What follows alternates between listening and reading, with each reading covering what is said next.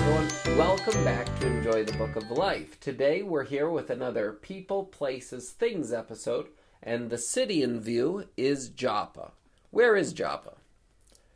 Joppa is on the Israeli coast, the Mediterranean Sea. It's about 60 miles south of Haifa, so if you're looking at a map, you'll see one big bump on the coast. That's where the Carmel Mountains jut into the Mediterranean.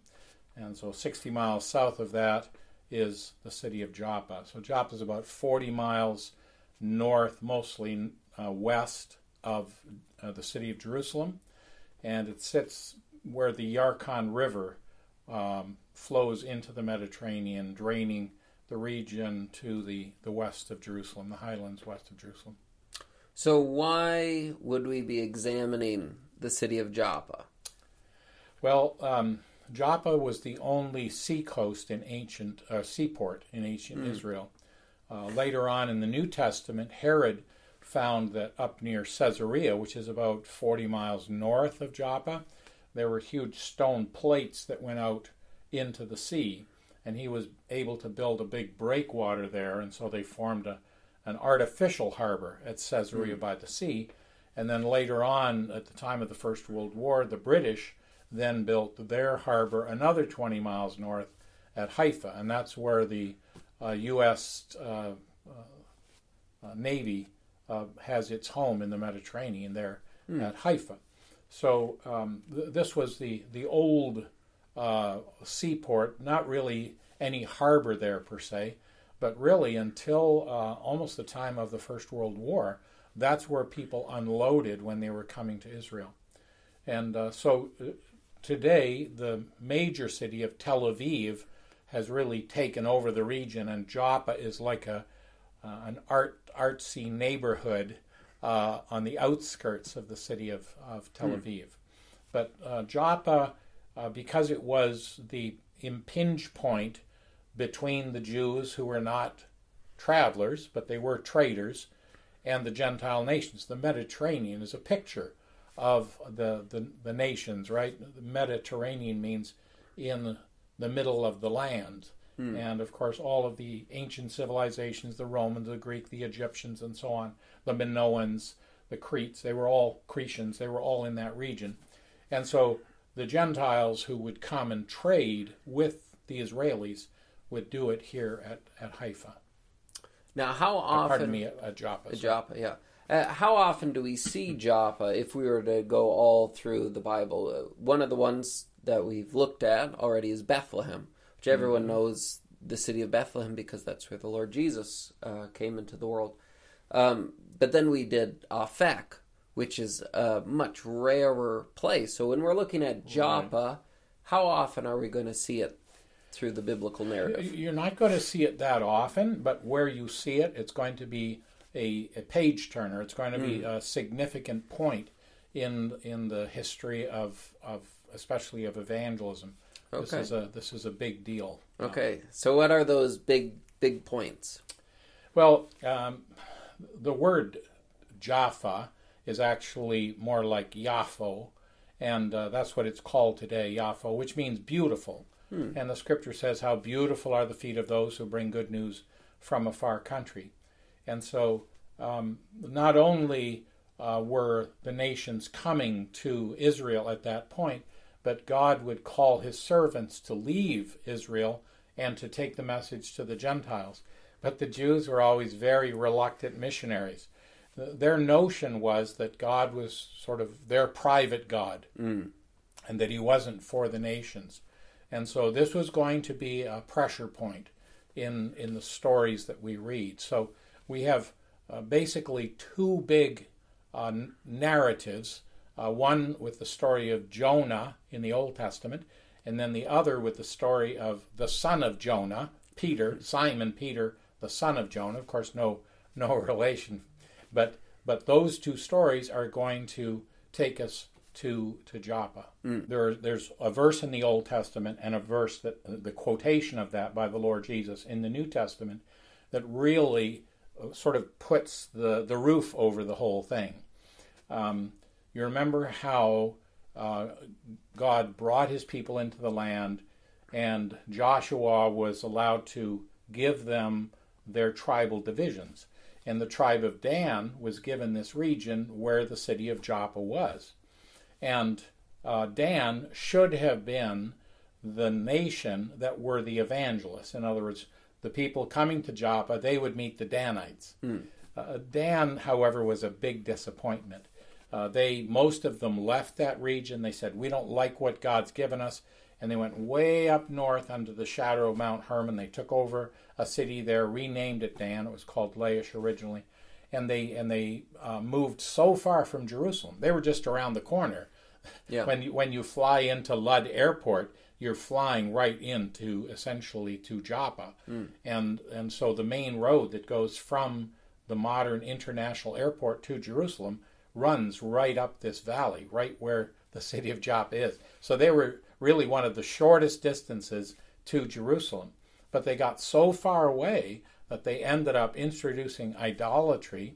And we know some of the stories about the Danites, the grisly story in the book of Judges, and how they stole the local preacher and so on, and how they set up a golden calf there.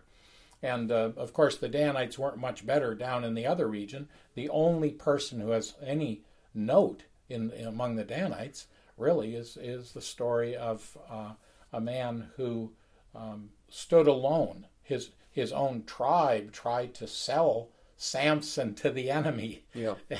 And he has a very spotted history, and yet he's listed as one of the men in the faith chapter. He stood out, at least in this measure, that he was willing to stand up for God in the midst of what seems to be terrible declension.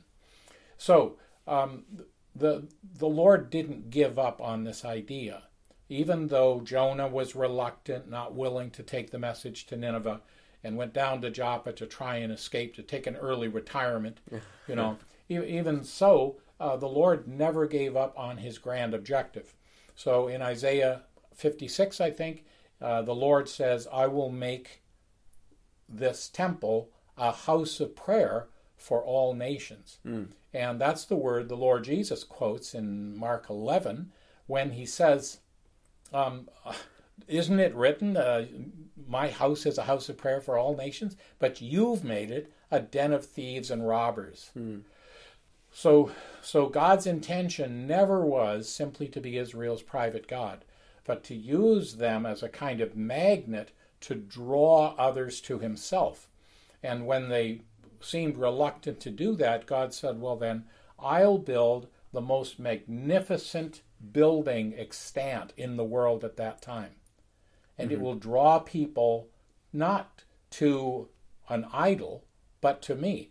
It was such a strange temple to have in the world where it seemed empty, right? There was no idol there. You could go to Ephesus and see the idol of their goddess. But here, it seemed to be an empty room, where in reality, God was spirit, and those who sought him could worship him in spirit and truth.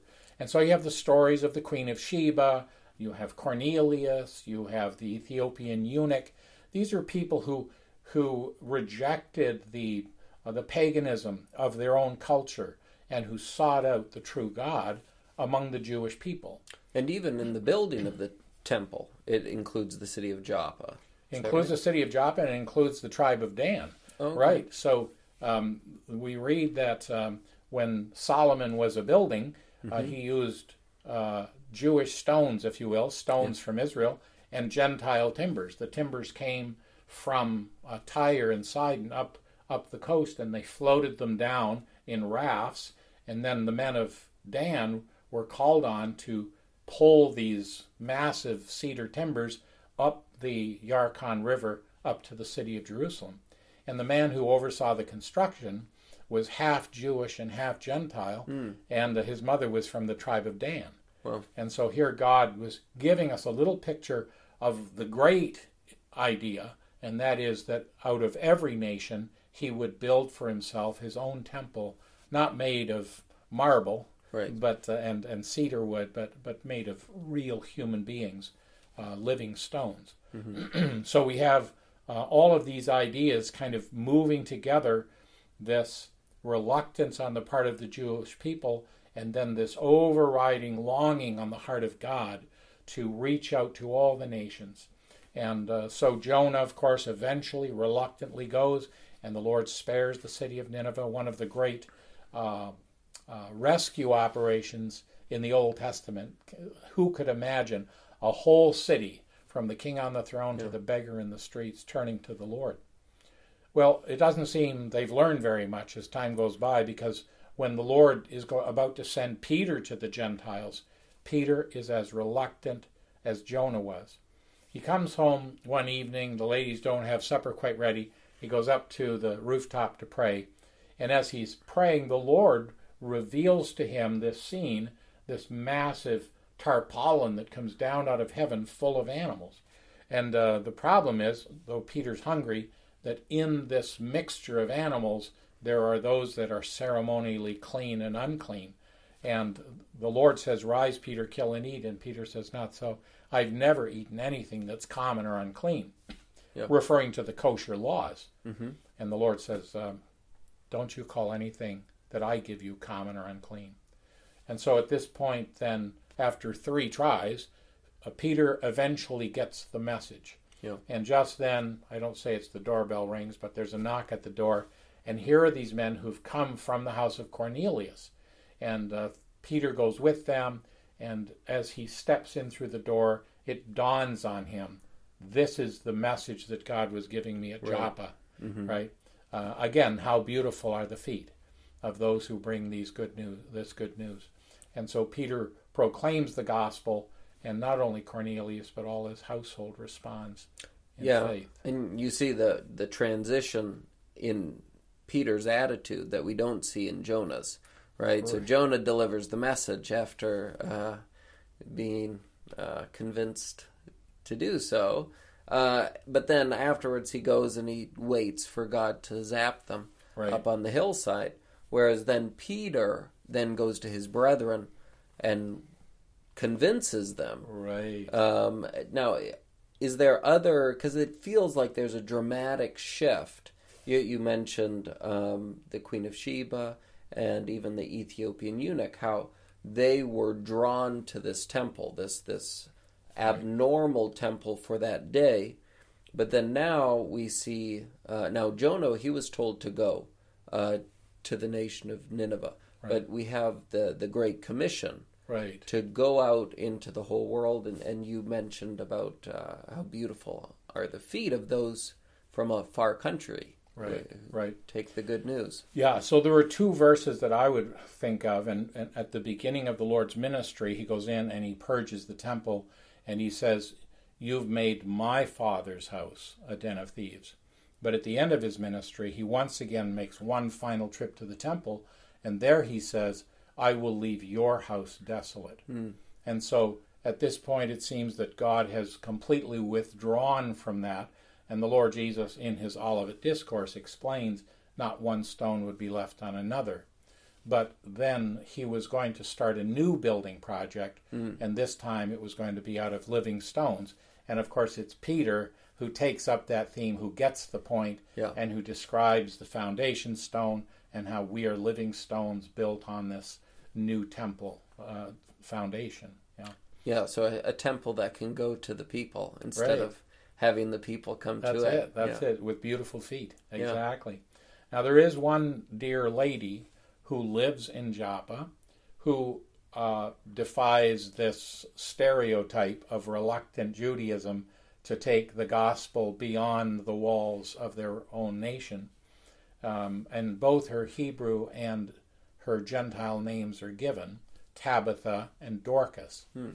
And she lived there, and evidently both her names are given because she interacted with both the Jews and the Gentiles in that city.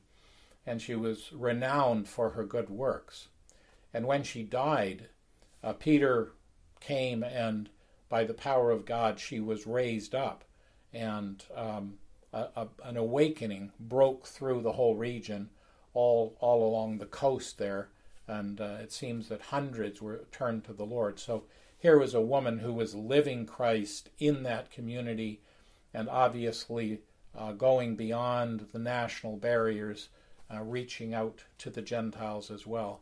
And she was well loved.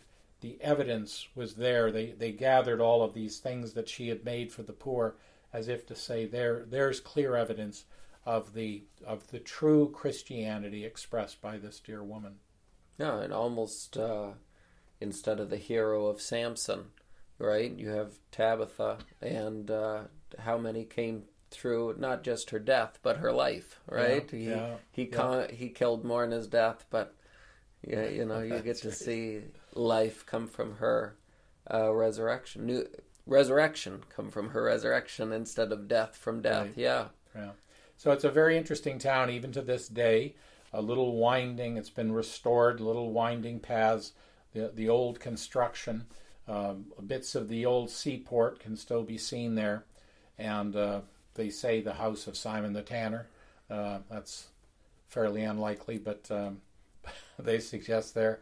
But certainly the Yarkon River and the region there, the plains of Sharon, are still a very beautiful sight to this day. And we stand and look across the Mediterranean, and we remember that the gospel was initiated in this little country, and then how it came out from this country until it spread through the whole world and came to places like Starkville, Mississippi. That's right. Yeah.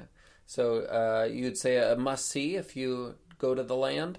It certainly is. It certainly is. And especially if you can recall these stories linked together, the message of Jonah going in to preach, and then Peter, and how God's longing has always been a house of prayer for all nations. And of course, Isaiah 56 is actually looking forward to the end of the tribulation period and the beginning of the millennium, when God will bring the Jewish people back, and with them he will bring multitudes of Gentiles who will also come at that time. And there will be a renewed temple, and that temple certainly will be a house of prayer for all nations. The kings of the earth will bring their glory into it.